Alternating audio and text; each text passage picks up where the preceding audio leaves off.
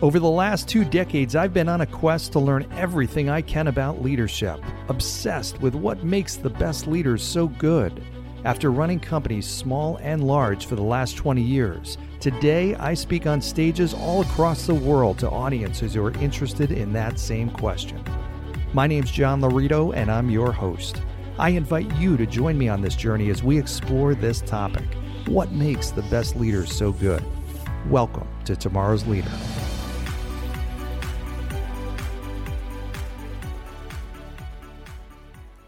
All right, Tomorrow's Leaders, I have a great guest for you today. Jennifer Rodriguez is the owner of Think Holistic Fitness, which is a semi-private, women-only training and fitness facility, and they do phenomenal stuff. So I had a really cool conversation with Jennifer about business and about how she's navigated the business through the pandemic. So great leadership stuff there. And we spent a lot of time just talking about how you improve yourself and physical fitness and mentality and overcoming negative self-talk and all kinds of great stuff. So I really think you're going to enjoy this. Listen, take notes, and have fun. All right, welcome to today's episode of Tomorrow's Leader, where we dive deep on all things leader related to leading yourself and leading other people. I'm John Laurito, your host, here with a fantastic guest with a truly inspiring story, Jennifer Rodriguez, who is the owner of Think Holistic Fitness. Jennifer, welcome. Hi. Thank you for joining today. Thank you for having me. Yeah. So you are in the backdrop of your business, which looks like a phenomenal gym and a place that you can't help but become more healthy just by walking in there, right? That's all you got to do. Well, we hope so. And yes. So this is where all the ladies work out. They come in and train, learn to lift heavy things. Awesome. Great equipment there. And that's where all the action happens. Yes. Good yes. Stuff. Good stuff. Well, I want to get into that. I want to talk about your business. You've got, you're a successful business owner. I love to have business owners that are having success, especially now during the pandemic, because you've definitely had to do some unique things. I want to get into that a lot, but I think it would be really great. I know your backstory. The audience does, and I think it's an incredibly interesting and inspiring story. So you want to take us back a little bit to kind of where things started? So many years ago, more than 20, now that I think back, I was a professional flutist, and I had a flute studio consistently of 60 students per week. And I was an adjunct faculty member at Queens College in New York. And I played professionally, and I played for years. I started playing when I was 6 years old. And It was my life, and it's what I knew to do. And it fit my personality really well, of being somewhat obsessive compulsive. I like repetition. I like doing things consistently. But after a certain point, I was about 28 years old, and about a month after my mom passed away, I got in a car accident up in Long Island, and a car lost its rear axle off its car, and it was like swiveling back and forth. And I thought the driver was drunk. But he wasn't drunk. He had lost control because the axle fell off, and he swung into me. And literally, I had my Jeep then drove like sideways. Like, it was crazy. So I didn't think I was hurt so badly after that. But then about 3 weeks later, I was having a lot of numbness, tingling, deadness down my arm, and I had herniated 2 discs in my neck. And that just caused, chronic pain for 3 years, I would say. Wow. 3 years. And what did that do to your playing the flute? I mean, I'll never forget the day I knew I couldn't play the way I wanted to anymore. I was very good. I had very good technique, finger technique. That was my signature, claim to fame. And I remember demonstrating something for a student. Yeah. And I remember I could not get the fingers on my left hand to keep up with the fingers on my right hand. Wow. And I was pretty devastated, because it was something that was so natural for me, and I couldn't do it anymore. And I remember saying to myself in my head, I didn't say it out loud at the time, but I said, okay, this is it. I'm putting my flute down. Wow. Because I didn't like that I couldn't do what I used to do, and I couldn't get an answer why. So you felt like you couldn't play at that level, and that was not something you wanted to do. If you couldn't play at the level that you knew you could. If I couldn't play at that level, I didn't want to play anymore. Yeah. Yeah. I look back on that now, that was a bad attitude. But Well, but I I get didn't it want to though. play. Yeah, I mean, I Yeah. totally get it. You know, it sounds like your whole life was that you're at such a high level. And I know a lot of people like that, whether it's athletes or people in business that have specialty or talents or whatnot. When you feel yourself not being able to get back up there, did the passion go away a little bit, or the enjoyment, or was it just a matter of, Yes. yeah, It was interesting though. It went away and I didn't want to because I couldn't do what was my thing. You know, my thing was being super technical and playing really fast. That was my hmm thing. hmm I couldn't do that anymore. And I couldn't manage to fix myself. I went to chiropractors, I went for acupuncture, I did everything. And then shortly after that, you know, my daughter's father and I, we were married. We moved down here to North Carolina and I was still having pain. I lived in Goldsboro and I remember going for an x-ray on my neck and my neck was like completely straight, like you should have a curvature in your neck. And it was completely straight and one vertebrae was buckled over another. Wow. And the pain was just constant. I felt like I had like a snake around my neck. Wow. Um, so, you know, after, you know, they wanted to put me on painkillers and I didn't want to do anything like that. That's, you know, I didn't mind taking an occasional muscle relaxer, but I don't like having to rely on medication to that degree. So somehow, some which way, after we moved up here to, you know, the Holly Springs area, I found somebody that understood how to do trigger point injections. Mm. And after the trigger point injection, I was able to start weight training myself literally out of pain. So there was a period of time that I was like, okay, this combination's working. Mm. And because from the pain, I had so many atrophied muscles in my back. Okay. So the more atrophied the muscles became, the more your body goes into pain. So the more the muscle atrophies, the more your body compensates. Mm-hmm. The more it compensates, the more you go into this, you know, very poor compensatory mechanism. And that was my pattern for years. I didn't know it. Nobody can explain it to me. But once I could look back now and see what had happened, I was literally like kind of re-engineering where I was supposed to go. I was giving rehab to myself without really understanding. But then once it started getting better, and then I would do different things. I would do some neck traction. I would do some chiropractic that worked a little bit. But really what it was just getting stronger, you know, getting the right muscles to be stronger. Mm-hmm. And at that point, I was like, okay, maybe there's more I need to know about this. And that's when I started educating myself more, going back to school. Yeah. And Was that the first time you got into working out, or had you worked out? No, I had always worked out. Yeah. I always did work out, but not to the degree where I was like, okay, this muscle clearly feels better when I do this. Not so thoughtfully. Yeah. I had a background in Alexander technique, which is for musicians. We use that a lot, but it's really getting in tune with muscles. So I was able to kind of use some of that to kind of help myself a bit, you know? Yeah. And then I started studying postural restoration, okay, which is it was not known back then, but it's really kind of learning different ways to get your body to come back into a zone of apposition. So that was something new years ago. Now it's kind of new. People are like, oh, wow, you know, postural restorations, that's cutting edge. But to me, it's like was knowledge from years ago because it was one of the things that helped me. Yeah. You know, so I studied that some more and it just kind of evolved. And I remember I worked at the Y. I was working at the Y, you know, upstairs on their wellness floor. It was a part-time job at the time. And somebody asked me, like, they're like, oh, you weight train? And it wasn't the thing for women to weight train, you know, that was like 12 years ago. You know, it wasn't the thing. And I was like, yeah, I weight train. They're like, oh, we're looking for a female trainer, you know? So I worked there for a while teaching women to get off the cardio equipment and get off the treadmills and get out of, you know, nothing against group fitness, but come in and lift some, you know, real weights. So yeah, and that's kind of how the whole thing started, you know, and I didn't expect it to be something. I didn't totally expect it to be something until, unfortunately, my marriage ended and my daughter was about 5 and I was like, okay, well, this didn't go as planned. This wasn't the plan, but here it is now. And that was a pivotal time in my life. Yeah. That really made me look at things and say like, okay, you know, I have to, you know, be much more for my daughter now. life is very different. Did it immediately come to you that, hey, you know what, my future and what I want to do is in health and fitness? Did you find that, were you still searching at that point? Were you thinking about getting back into playing the flute, or? No, I wasn't. I wouldn't get back into playing the flute, because when you work at something that hard for such a long time, you know the amount of time it takes to put into something to become such high level. And I was like, I could never make up for that lost time.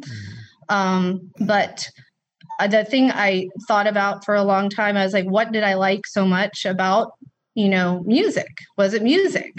And I realized at the time it wasn't necessarily music, it was helping people. Like, I loved seeing my students get from one point to another. I had students that got into Juilliard pre-college programs, and just seeing them take off and seeing them find this like sense of worth about themselves and sense of pride.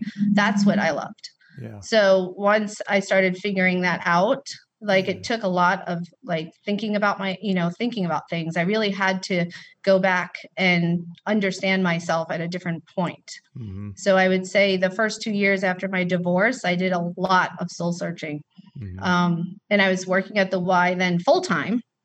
And, I started connecting the dots, be like, what is it that makes me tick? Like, what do I like? And what inspires me to want to do more and do better?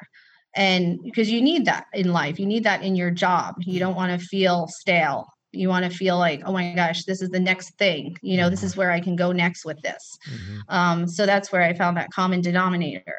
And that's where I started, putting more and more time in education and schooling. I actually started going back to school to get a degree in dietetics. And I did a couple of rotations. I had an internship, and one of them was in a nursing home. And I was like, this is not what I want to do. So I was trying to be like, is it this or is it that? Like, I was, it was like a regrowth. Yeah. So I know a lot of people that have gone through kind of that period of time where you're searching, you're trying to understand yourself, you're trying to figure out what your next chapter of life looks like. That's a really great way to think about it, though. What are you about? What are you passionate about? Because I think some people, they're drawn more to trying to answer the question of money. Okay, what can I do that's going to keep me afloat or make me successful and earn a lot of money? And they're going in the wrong direction for the wrong reasons, versus what you started with was, okay, what am I all about? What makes me happy? What am I passionate about? Right? Yeah.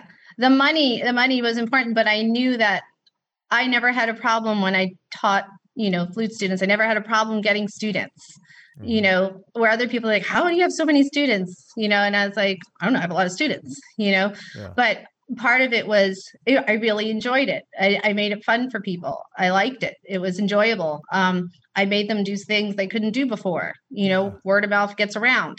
And I had a good time, so it was something that I enjoyed doing. So like attracts like, and that energy attracts each other. So, and the same thing happened at the Y, so I had a lot of people that, got to know me and got to know, how I would relate to people and how I would do things. And, especially for women were super scared of the weight section back then. Now, not so much. I mean, some women still, but it's more, especially for younger kids, you see it's more for girls to, go into a weight section. But, back 12, 15 years ago, it was not like that. Yeah. It was not like that at all, so taking a woman in there and getting them to feel this new way about themselves was so inspiring. Yeah. Well, for a lot of people, just getting into a gym to do anything is major stepping outside their comfort zone. For others, they're in a gym and, like you said, maybe just not in the right section of the gym. How about that person, though, that really either has never done it before? Because I'm imagining a lot of your clients that you work with, they're just starting working out. They're just starting on a path to get into better shape. How do you encourage somebody like that? I love training people who hate working out. I love that person. I love the person who has injuries, because I had injuries, I love people who are so uncomfortable in a gym. That's my ideal person to work with. The person who's so uncomfortable in a gym.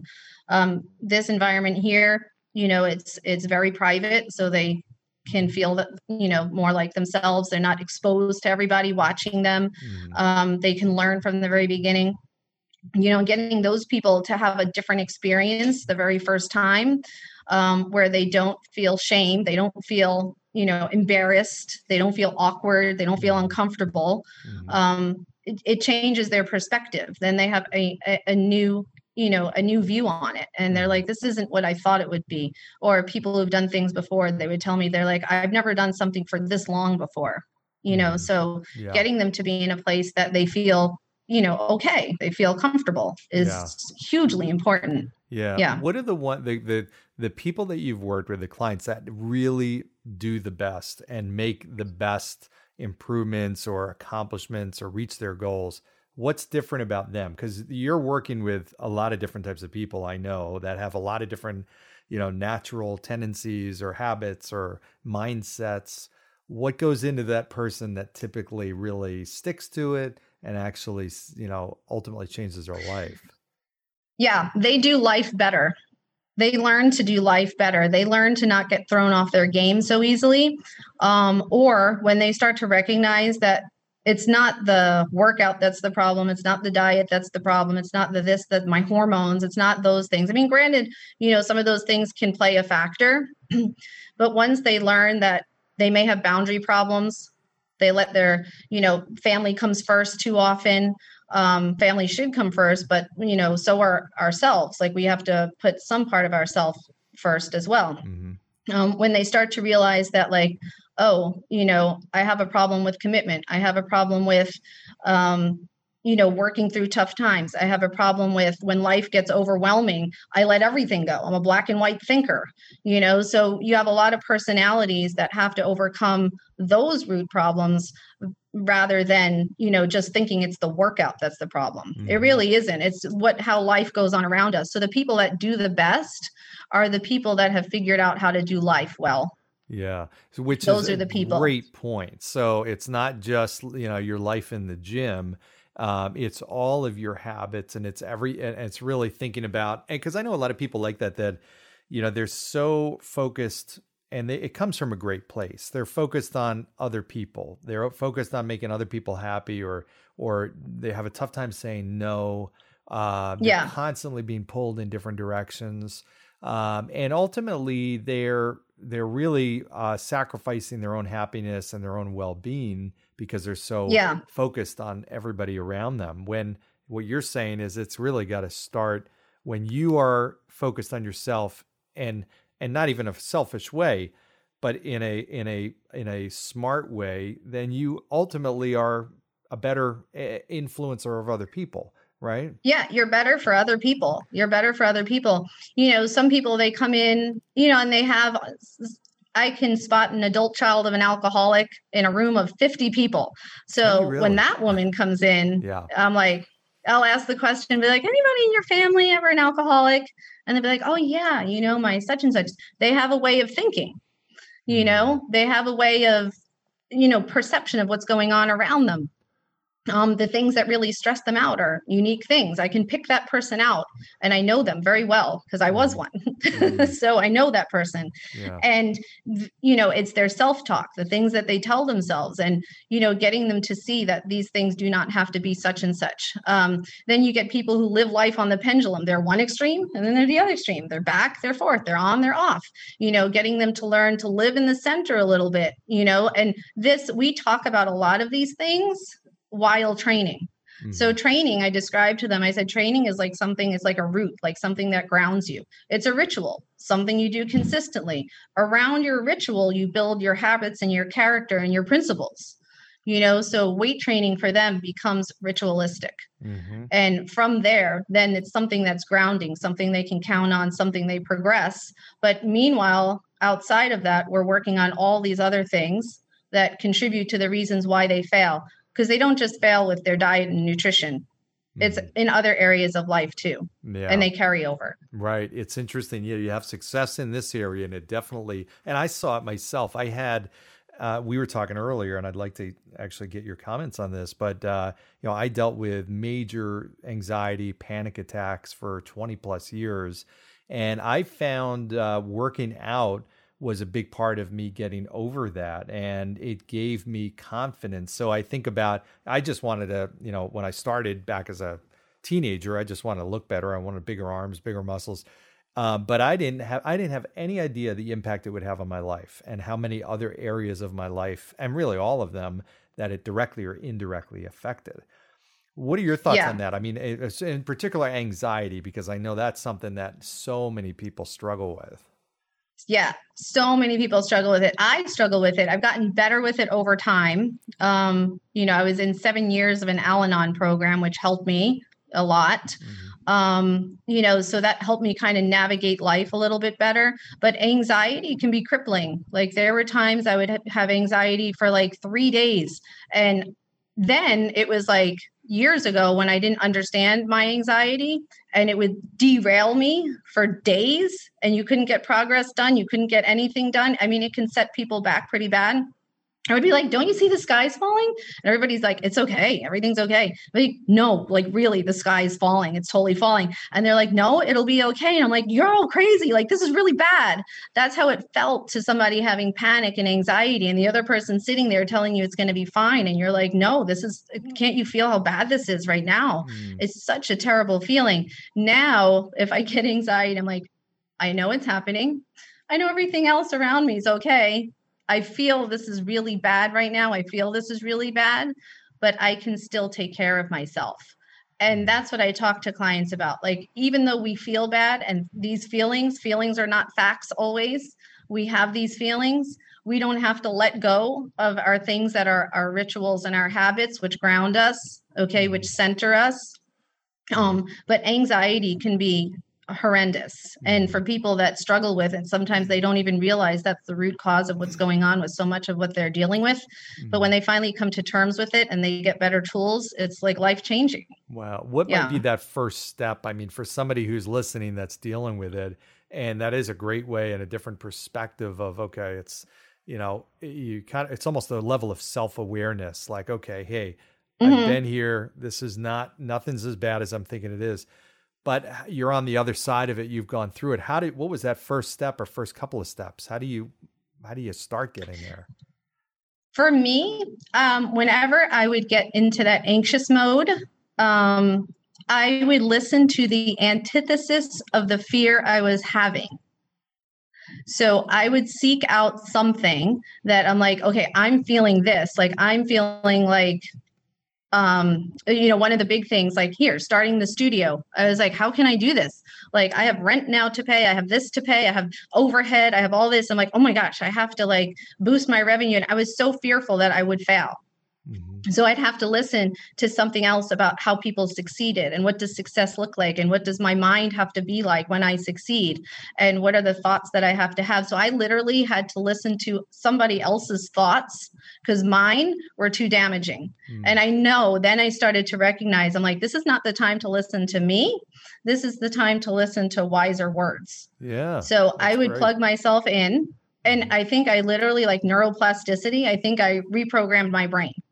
Over the years, so I would plug myself into the opposite of whatever it was that I was struggling with. Yeah, that's fascinating. And I agree 100%. Everybody has self-talk. They talk to themselves. It's most of the time it's negative for most people out there.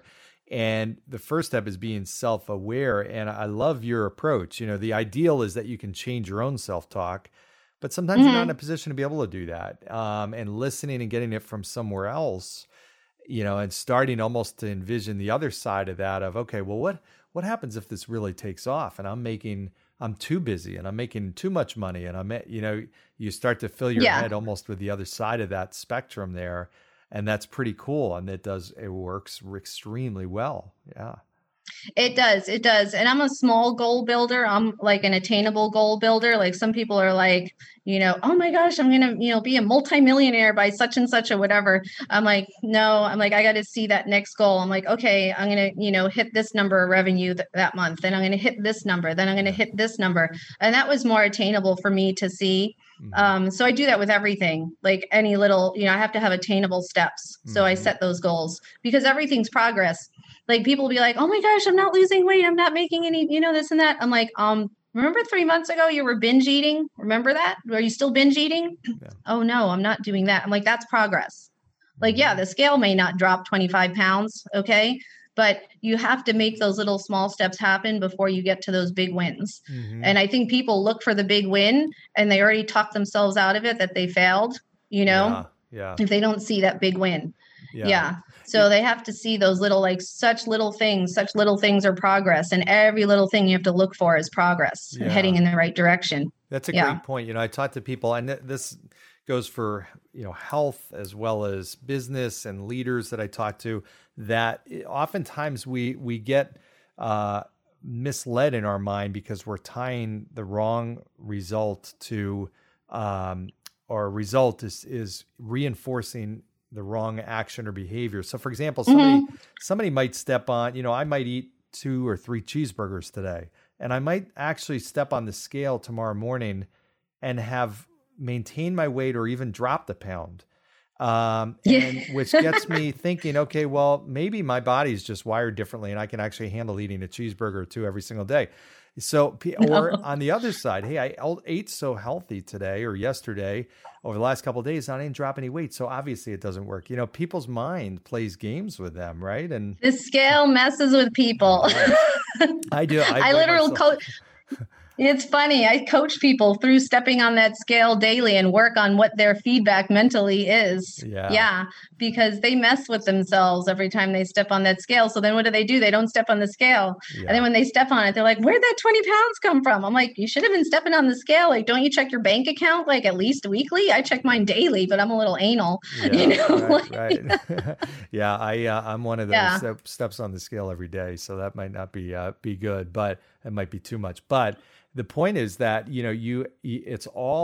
it's not a surprise if you do the activities and you get in the right behaviors and rituals, as you're talking about, then over the long term, you're going to see results. And it's about, I love what you said about the progress. It's not, a lot of times people get caught up mentally in the difference between where they are now and where they ideally want to be. And sometimes that can be really demotivating and frustrating versus looking at, hey, here's where I was a month ago or 2 months ago, and here's how I've progressed, and here's what I should be proud of, and be happy with that, right?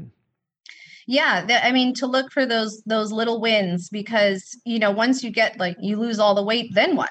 So you reached your goal, then what? And a lot of people, I like seeing them, they have a number goal in their head or whatever. And I'm like, okay, you want to lose 20 pounds. But who they are at the beginning and who they are at the end, when they do it well and they do it successfully, is 2 different people. When someone really, truly, authentically loses the weight and transforms and it's genuine, that person never goes back to the person that they were. The person that forces it off and just focuses on forcing it off or forcing it through, they always regress. Yeah, that's interesting. That's good. That's why you see a lot of people go up and down in weight, or they, okay. Yeah, because there's certain foundations that they never really got. And it's so reflective in their personal development. So I could see personal development being directly correlated to people's success in weight training or whatever it may be, or losing weight or jobs or businesses. It really does come down to that personal development factor. Yeah, definitely. Well, I want to, and it's interesting, I could talk to you about working out and health and fitness for hours, because I'm obsessed with it myself. But I'd love to talk about your business, because you did a great job. There's so many business owners that are listening to this, and leaders in general, that we're in a tough time. We've been through now at the end of 2020, 9 months of the pandemic, and it has really put an ultimate stress on people and businesses from every aspect of life. I mean, from health and finances and relationships and businesses, some have, it's meant the breaking point of either surviving or, in some cases, pivoting and thriving. And you've really done what sounds like a great job of pivoting. And I'd love to have you share, tell us about when the pandemic hit. What were you thinking? What were you doing? What were you feeling? I remember saying to Erin, who works with me next door, I'm like, what are we going to do with this COVID thing? And she's like, I'm not worried. I'm like, nope, you should be worried. Like, and she's like, nope, not worried. It's going to take 2 weeks and then it's going to come and go. And I was like, I don't think so. So when they finally said, okay, that's it, they shut everything down, I was just like, oh my God. Like, I just felt like having somebody tell me I can't do my business was extremely hard for me to accept. And it wasn't that I didn't believe it was real or this or that, but someone telling me you have to close your doors, you can't operate. I'm like, this is my business. Like, how can you tell me not to do that? I never worked so hard in those first 2.5 days. I think I might have slept 5 hours a night. And I put my whole program online so quickly. And I set up Zoom. I'd never used Zoom before COVID. I set up everything. I set up my studio. Like, I have a whole, behind me here, I have a whole big television set that's hooked to my computer that I can see. So I can see clients in pretty life size up on the screen. And I kept my schedule in the studio exactly the same for clients, except they were at home. Nothing changed. They were home. I think I made, I don't even know how many piles of workouts. In fact, I have them here. All these piles of workouts that are stuff that they do at home. And that first couple, so I said, we're not missing. I took all my weights. I gave all my weights out to my clients. I said, take them home. I said, I expect to see you tomorrow. I said, when life hits you, you have to keep your routine. So that was pretty much the message the whole time. Like, even though life is changing, you have to have something that stays consistent no matter what. And if you're really committed to a goal, you do it anyway.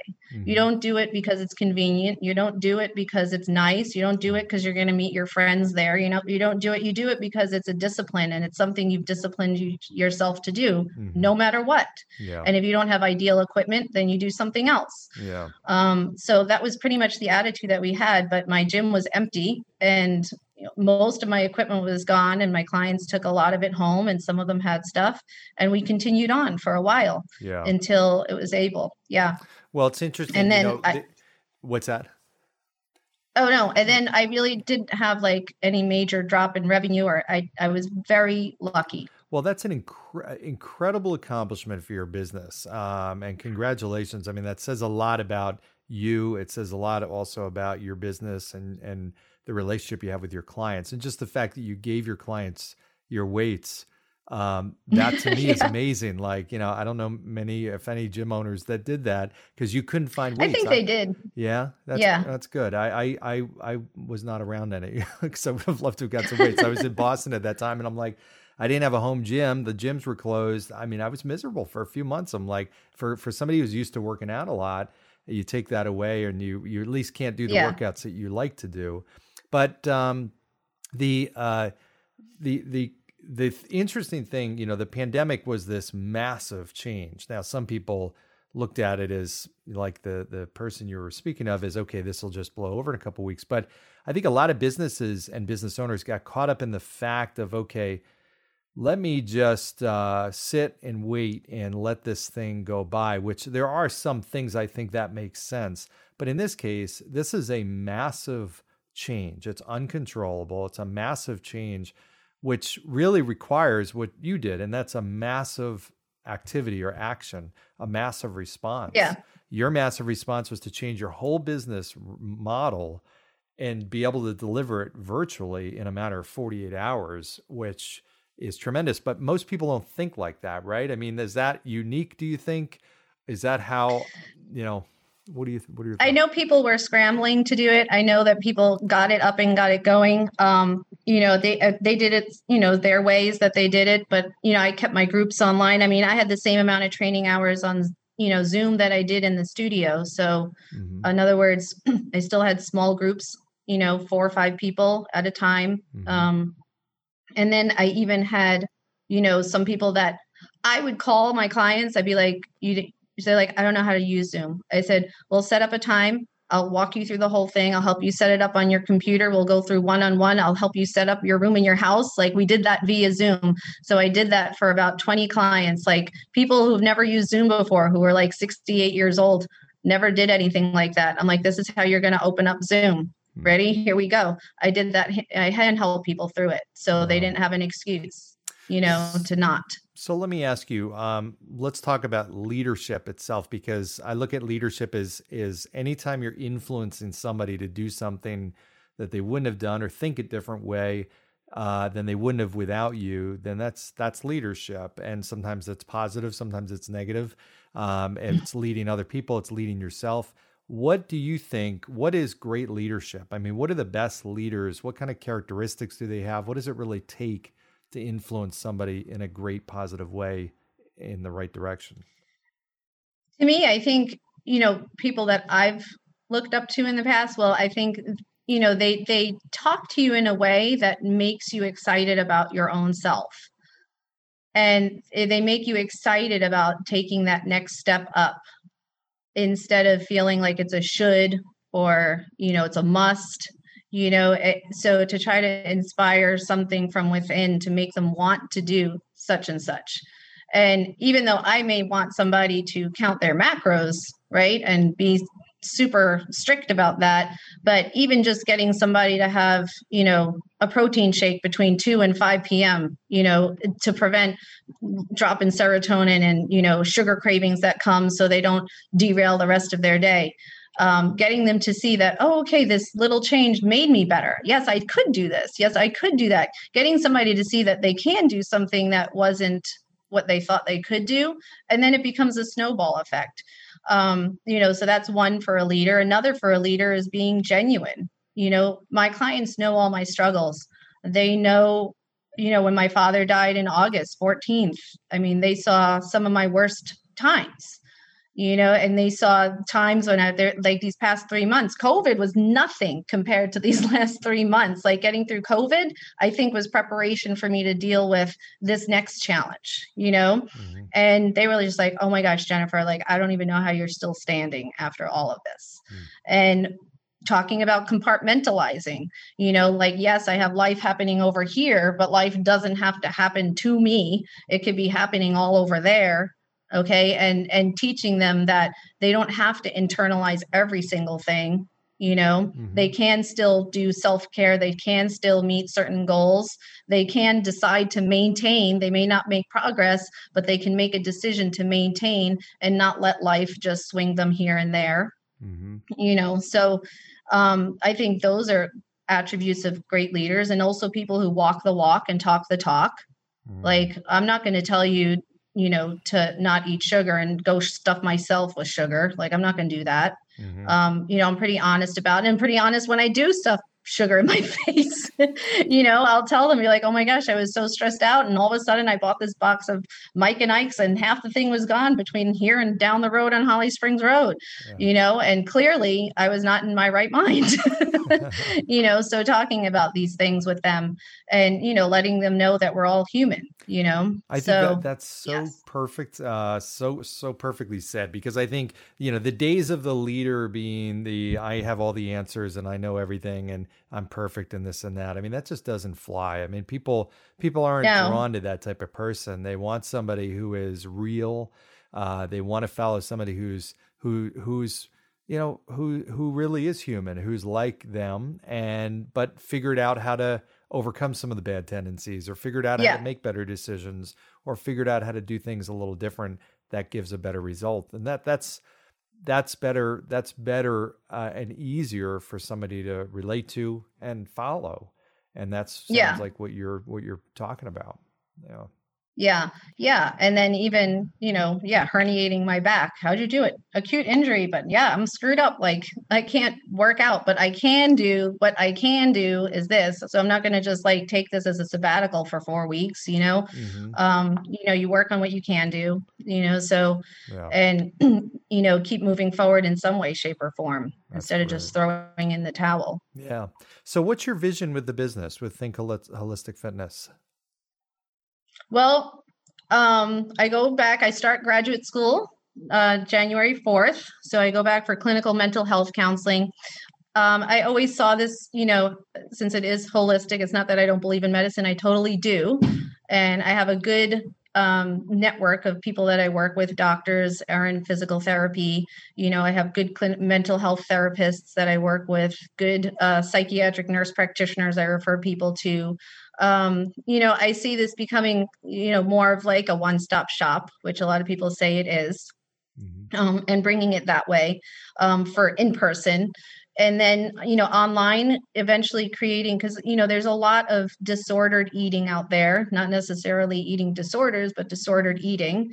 A lot of people struggle with, types of ways of eating that is unhealthy, so that's one of the reasons why I went into getting this degree. And to broaden that a lot more and hopefully bring that more into some online digital products, so can reach some more people. That's great. Yeah. So people don't have to be, they can be anywhere and still plug into what you're doing. Yeah. Yeah. So that will go forward. So I'm just, I'm excited to go back to school. I think if I could be a perpetual student, I would be, but it's not real life. Well, you never stop learning. So that's great. Yeah. So if people want more information, they want to learn about you, they want to learn about Think Holistic Fitness, how do they get a hold of you? They can just go to www.thinkholisticfitness.com. I always have new promotions up there. I'll be talking about soon the digital product that I'm going to be coming out with, which is how to fix a broken diet. Because a lot of people, they know it's broken and they just keep breaking it more. I'm like, well, you're doing more of the broken part. So we have to go back to the other way. So how to fix a broken diet. So that's going to be a digital product in the next probably couple weeks. And so that'll be out. And then, but yeah, I always have promotions up on my first page, the homepage up there. So things that are going on. So yeah, so they can go there and take a look. Excellent. So let me ask you, when people ask you what you do, what do you tell them? What do you mean? Well, what do I do? Yeah. So when they say, what do you do? Because you impact people in a lot of different ways. I mean, what is your answer to that question? I feel like I basically, I just say I help women live a life that they feel much better about. Excellent. Yeah. Excellent. That's pretty much, so they fix, we fix a lot of different things. There's a lot that goes into that. But, women here, I mean, there are women who come in and they're 60 years old. Like one of our clients is 72 and she is amazing. Like she is just an amazing human being. And she started training when she was 67. It's never too late. You're never too old. You're never too old to start anything. And things can always get better. Things don't have to get worse. That's what I tell people. You can turn anything around at any time that you want, and our Beverly, everybody talks about Beverly. Like I just love her. She's my 72-year-old who deadlifts 135 pounds. Like she's awesome. Like nothing stops that woman, nothing at all. And she found a new version of Beverly, and I love that. I love to uncover that on people. Wow. That's awesome. And it sounds like a pretty cool community amongst the women there. Yeah. Yeah. Yeah, we have a great community. Everybody likes each other. We don't do women cattiness. Like that does not exist here. It's not even tolerated. So we have a great community of people. I think we have like 150, 160 women. So yeah. That's terrific. And they're all able to communicate with each other. And there is that kind of feeling of it's a community. They're not doing it by themselves. It's totally a community. And if somebody's missing, where's so-and-so? Did you text? I'm going to text so-and-so. Where is she? And they reach out to each other. So they built a nice little unit for themselves. Yeah. Yeah. That's terrific. It's kind of cool. Well, this has been fantastic. I'd love to talk to you for more. I know we're at the end of our time here. What last words of wisdom do you want to leave with the audience here today? You've shared so much already, but what would you leave them with? I would say, don't wait for the perfect time. It's never too late. Start yesterday. Don't wait till Monday. Stop that nonsense. And just take the first step. Awesome. Yeah, that's what I would say. And I would say, this was an Al-Anon phrase, keep coming back. It works if you work it. It works if you work it. I like it. All right. Well, we are going to put all your information in the show notes so people have an easy way to get a hold of you. And this has been really, really great. Congrats on all the stuff that you've done and what you've accomplished. Thank you. And even more so, how you're helping people get to where they were trying to get to and do things that they never would have been able to do without your help. So congrats on all that. So yeah, thanks. Yeah, we've been here with Jennifer Rodriguez, owner of Think Holistic Fitness. We appreciate you greatly being here, Jennifer, and we appreciate all Thank you, John. for. You're welcome. We appreciate all of you for listening and tuning in. There's been another episode of Tomorrow's Leader. Keep liking, sharing, subscribing, all that kind of good stuff. Add comments, suggestions. Go down below. Review 5 stars, of course. I'm always interested in your comments and thoughts, and appreciate you joining today. Thanks, everybody. Have a good one. Thanks for joining us on today's episode of Tomorrow's Leader. For suggestions or inquiries about having me at your next event or personal coaching, reach me at john@lauritogroup.com.